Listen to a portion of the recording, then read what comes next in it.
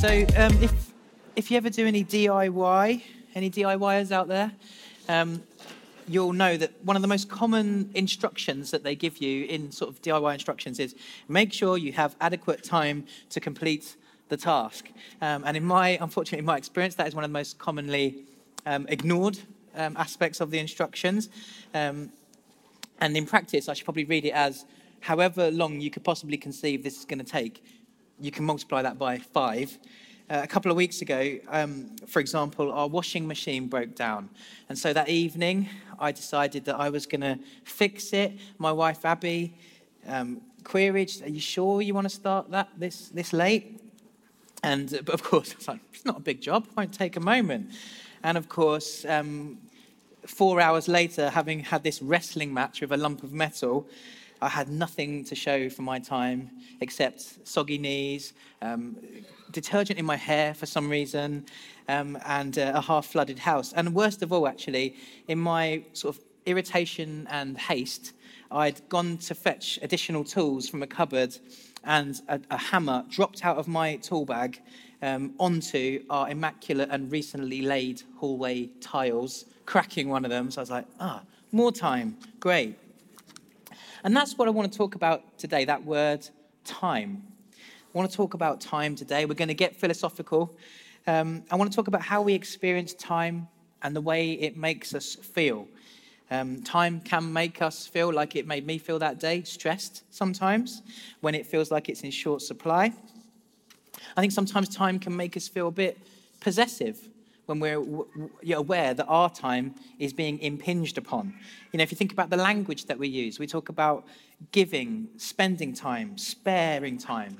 It's something we save and invest. And of course, we live in a culture that says time is money, because essentially we often see time as a resource that's to be used to help us achieve our goals.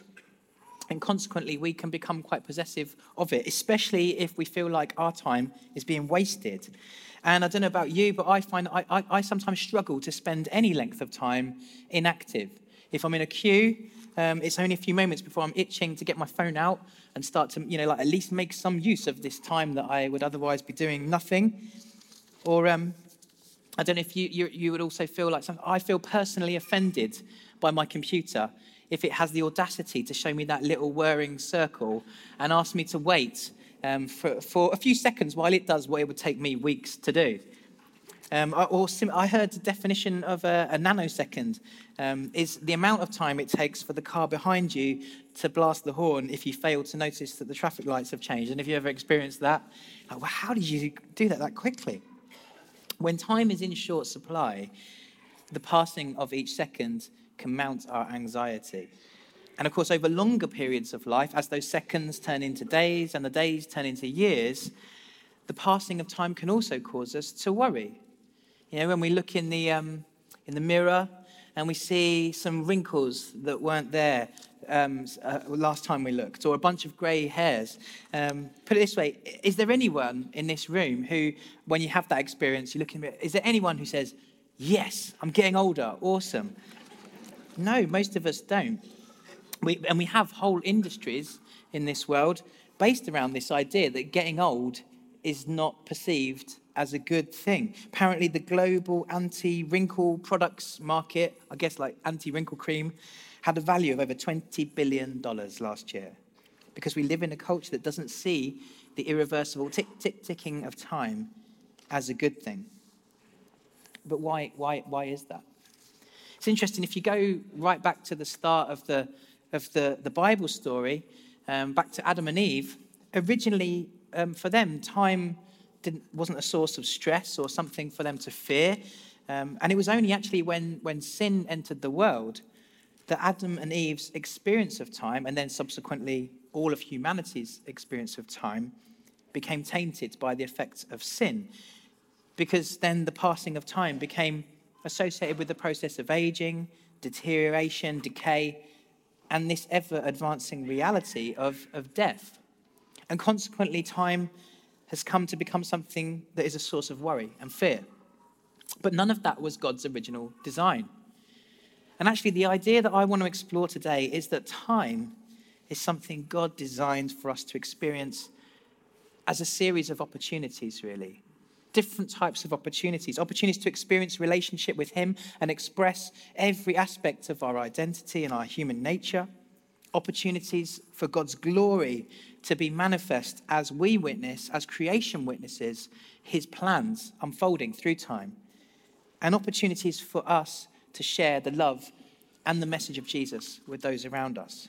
And so today, my hope is that we can have an opportunity to explore those opportunities further.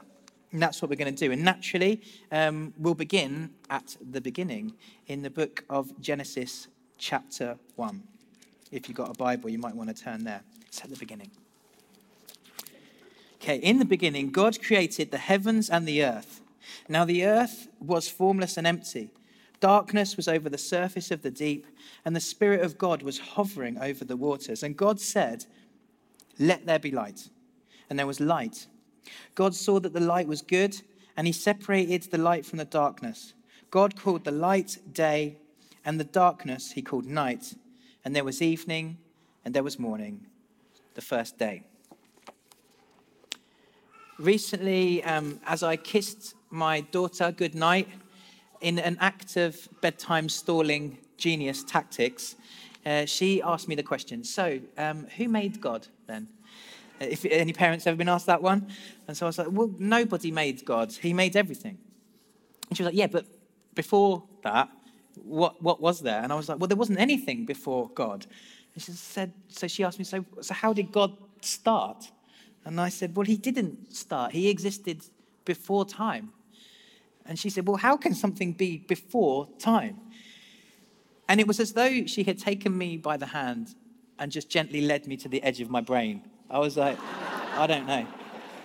Because time is a little bit mind-blowing, isn't it? As is this idea that God's experience and interaction with time is fundamentally different to ours. He's not subject to it. He's able to exist outside of it. He's not before it because there's no before time. He's beyond it. The great theologian Augustine conceded, "What then is time? If no one asks me, I know what it is. If I wish to explain it to him who asks, I do not know." Yeah, fair. Our modern scientific world has thus far discovered that our observable universe seems to comprise four fundamental concepts. You've got matter and energy interacting in an arena of space and time. And that's about as far as I can go with the science of it all. But what's interesting, I think, is that in this Genesis passage that we just read, we see all four of those things being created by a sovereign God. The earth, the matter of the universe is formed and it's set in space and arranged by him. Light and energy is created and time begins. And we read how the first unit of time, the day, is created. So we see that time is actually God's idea. It's part of his creation, and it's therefore part of the created universe that God describes a few verses later as good. And once humans show up, we begin to see how important it is to us. Again, this is a little bit sort of philosophical, but if you think about it for a second, when God created humanity, he created a bit of a conundrum, because the question, how can humans, these created finite creatures, have relationship with an infinite God? How can they fulfill their purpose of reflecting the nature of an infinite God when they themselves are finite? And the answer to that question is one bit at a time.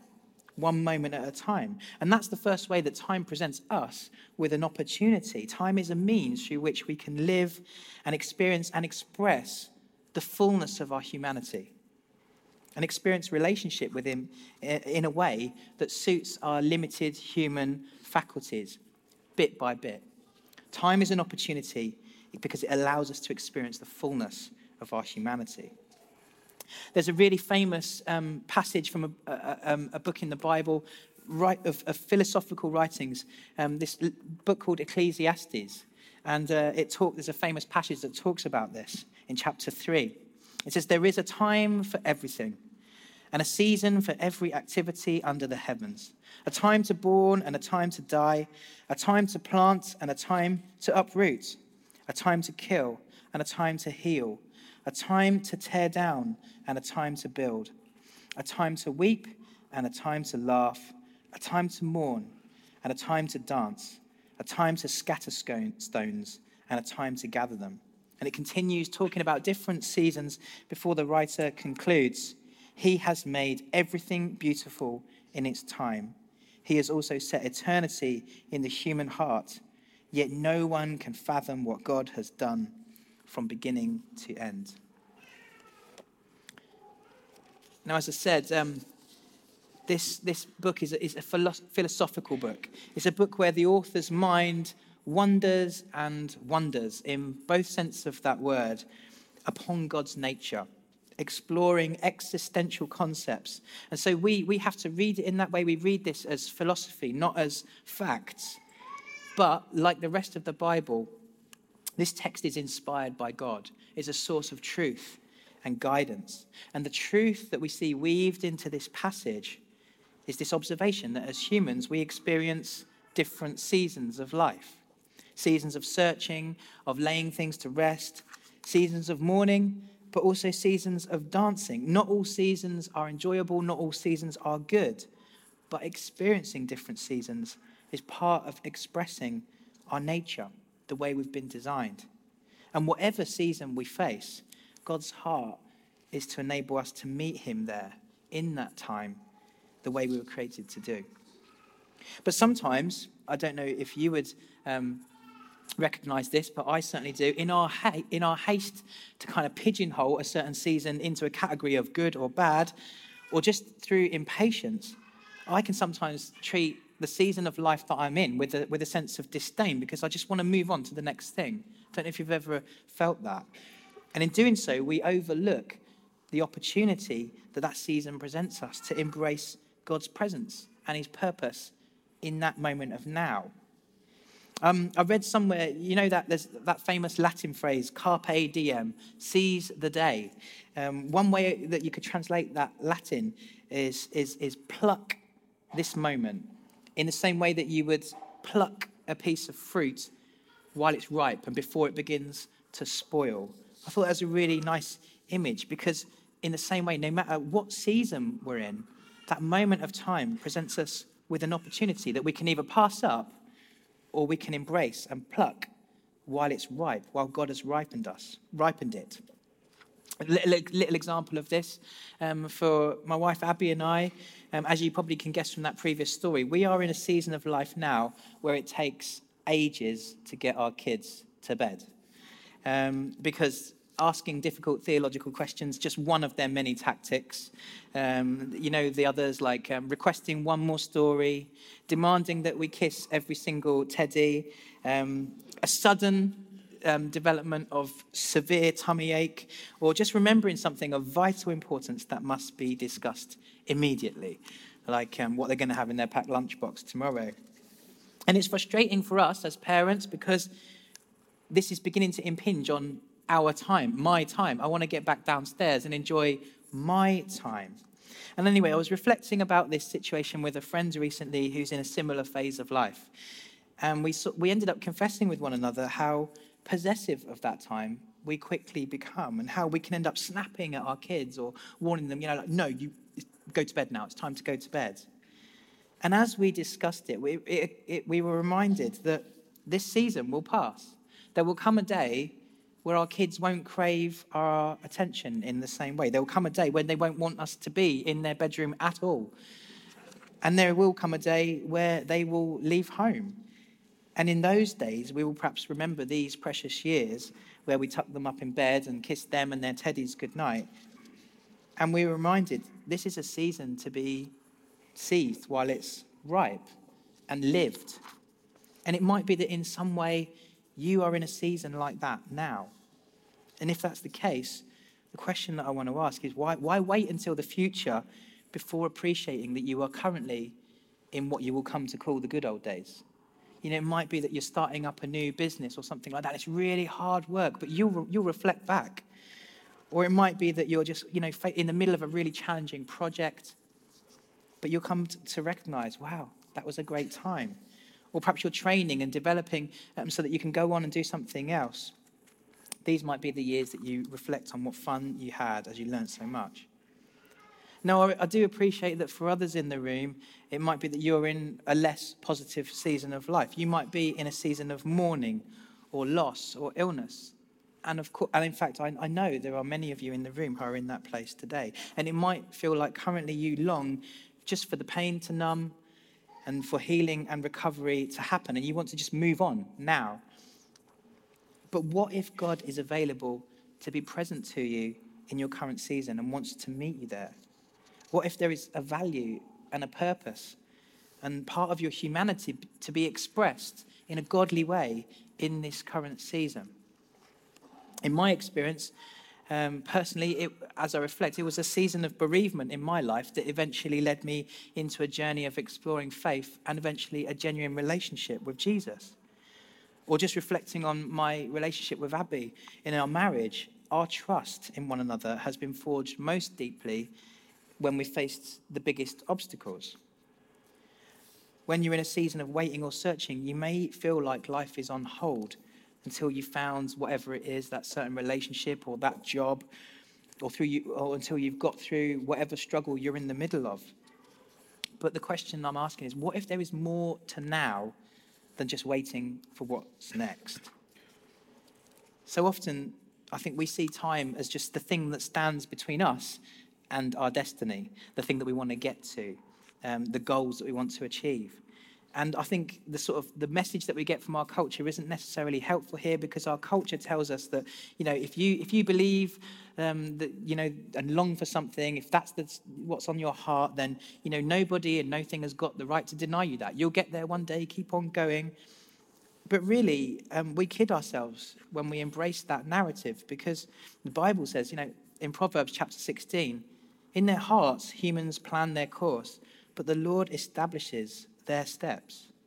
And the Bible repeatedly emphasizes that our lives are fullest when we pursue not our plans, but God's plans for our lives. Just one example in 1 John, the world and its desires pass away, but whoever does the will of God lives forever. And so here really I'm beginning to introduce the second opportunity that I think time presents us with. It enables us to see God's unchanging plans worked out. The Bible, and I think history also teaches us, that God and God alone has the power and the authority to not just promise, but also deliver on his plans. And there are just countless, well, not countless because you can count them, but there are so many examples of this in the Bible. Just a couple. Joshua chapter 21. Not one of all the Lord's good promises to Israel failed. Every one was fulfilled. Lamentations chapter 2. The Lord has done what he planned. He has fulfilled his word, which he decreed long ago. Couple of examples, but one way of seeing the two parts of the Bible, the Old Testament and the New Testament, is that the New Testament is essentially the fulfillment of the plans and the promises of the Old Testament, particularly and most profoundly in the life of Jesus, as the fulfillment of God's many Old Testament promises to send his people a saviour. And it's through the life of Jesus that we see this incredible story of God, the creator of time, stepping into it, stepping into his creation, stepping into flesh, and living a life, a perfect life, dying for us on a cross, and then being resurrected as our saviour. And without the passage of time, we wouldn't be able to appreciate or recognise that story, that big Bible storyline, God's plan to love and save us fulfilled. And so it's true on a macro level, but I think it's also true on a personal, micro level, in our own personal journeys. It's only as we reflect on time sometimes that we see how God has been guiding us all along. A small example again in my life. One night years ago, whilst attending a Vineyard conference, I came forward for prayer in the ministry time after the speaker, and it wasn't here, but it was packed, and this area, the equivalent of this area here, was just rammed, and I was right at the back. I was sort of like in the aisles somewhere, waiting for somebody to pray. And this guy I'd never met came up and prayed for me, and he shared a prophetic word, and he said, I think God is saying, you're at the back, but he wants you at the front.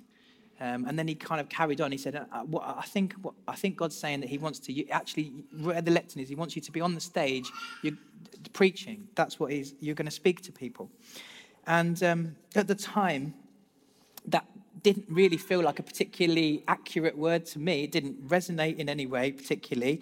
And in fact, actually, I seem to remember thinking this guy was a bit irresponsible for going around talking to people that he didn't know, saying stuff like that. I was like, and only now are you beginning to appreciate how irresponsible he was. In the moment, the word didn't have very much impact on me, is what I'm saying. But years later, I have come to recognize that that word was part of God laying the ground for something that he would later call me to. It was his plan. And in the Bible, we see this frequently and in much more profound ways. Moses and David both had years of being a shepherd to prepare them for shepherding a nation in later life. Jacob had years of wrestling with God to soften his heart to a posture of surrender from which he could then lead. God told Abraham all that he was going to do in his life before it happened. And so in each of those cases, they were able to look back and see that it was God's plans and it was God who was deserving of the glory. God uses time to establish his plan for our lives. And what that means is that every day presents us with new opportunities to embrace that. And I just want to highlight 3 ways that we can do that. We can record, we can reflect, or we can respond. If you're a small group leader, I've just planned small group for you this week. 3 things. Record. There's a story in the Bible when the Lord dried up the River Jordan miraculously so that the Israelites could cross across on dry ground. And they took with them stones from the riverbed to remember what God had done. And I love that image of, children and grandchildren. There's this big stone in the corner of the house. What's that stone, Granddad? And Granddad's like, let me tell you what that stone is. It was a record of what God had done.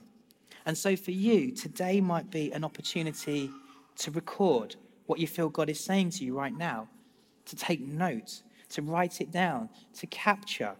What are you feeling? What are you experiencing? Because in years to come, you'll be able to reflect on what he did in your life. And one thing that I love about this is that this is something you can do even if you're not really sure what you believe about God at the moment. Even if you wouldn't describe yourself as a believer, you might have doubts. I'd encourage you to write down what you're feeling. Write down what you sense God might be saying to you, or the questions that you're asking. If somebody shares a prophetic word with you, even if you're really skeptical about whether you believe in that, write it down, because it may become precious to you in years to come. For example, that word that guy gave me didn't feel particularly important to me at the time, but now, years later, if I'm, writing a sermon and it's not coming together and I'm wondering, really, should I be doing this? That's a word that I can reflect on. I can take it back to God and go, okay, God, you got me into this, so how are you going to get me through it? Because other times, having recorded moments, the moment that we live is an opportunity to reflect back and remember, oh yeah, that was the moment that God spoke to me. To reflect back years and go, yes, that was the moment that God came into my life when he saved me. Or I see now that was the person that he sent into my life at that particular point. And when we do that, the natural response is to just give thanks and recognize that he is faithful and that his plans are best for us.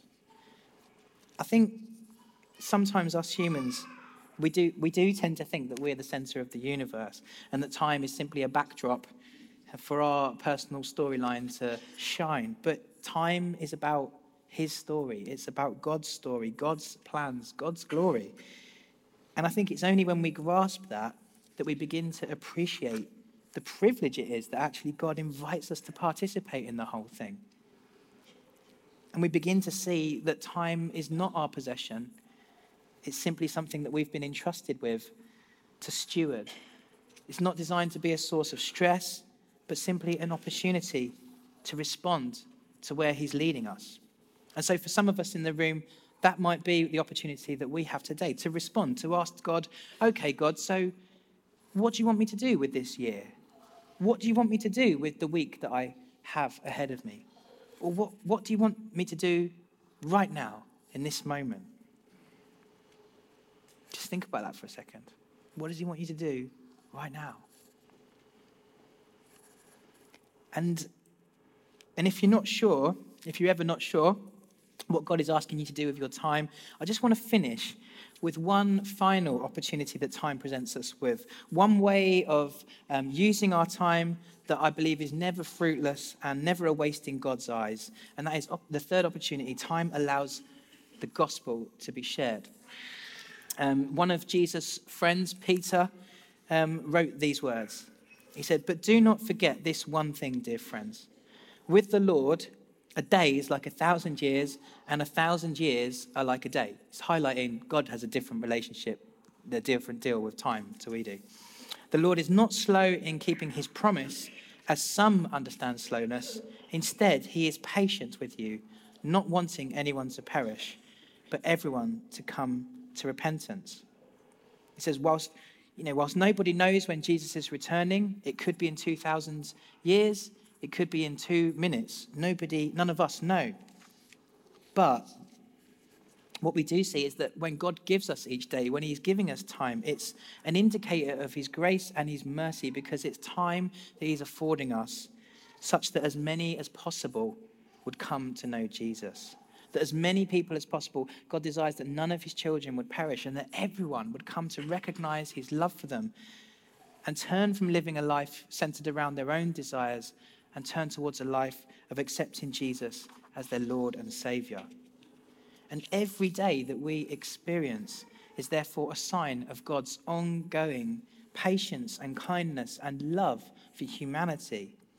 And it's also to us, to those of us who follow Jesus, an opportunity to respond, to partner with God in this big agenda. Each day we each have our own little agenda of what we want to accomplish, but God's big agenda is that the world would be saved. And he's inviting us to participate in this.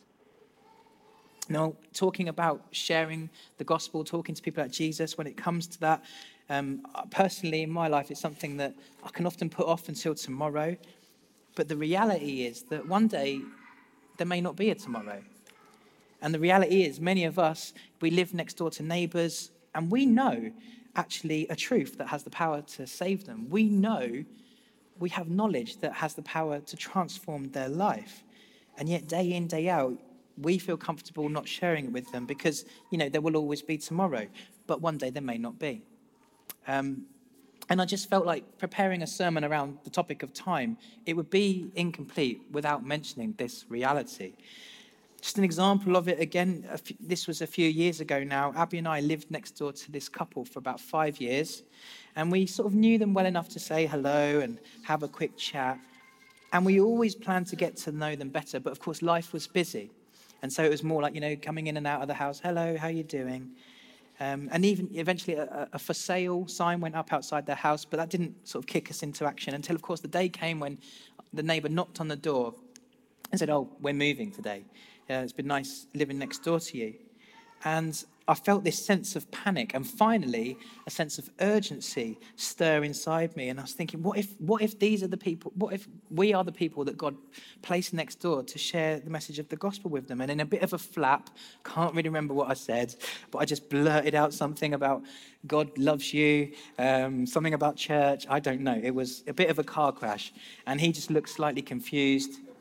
And I realized afterwards I'd had all those years and I didn't use them.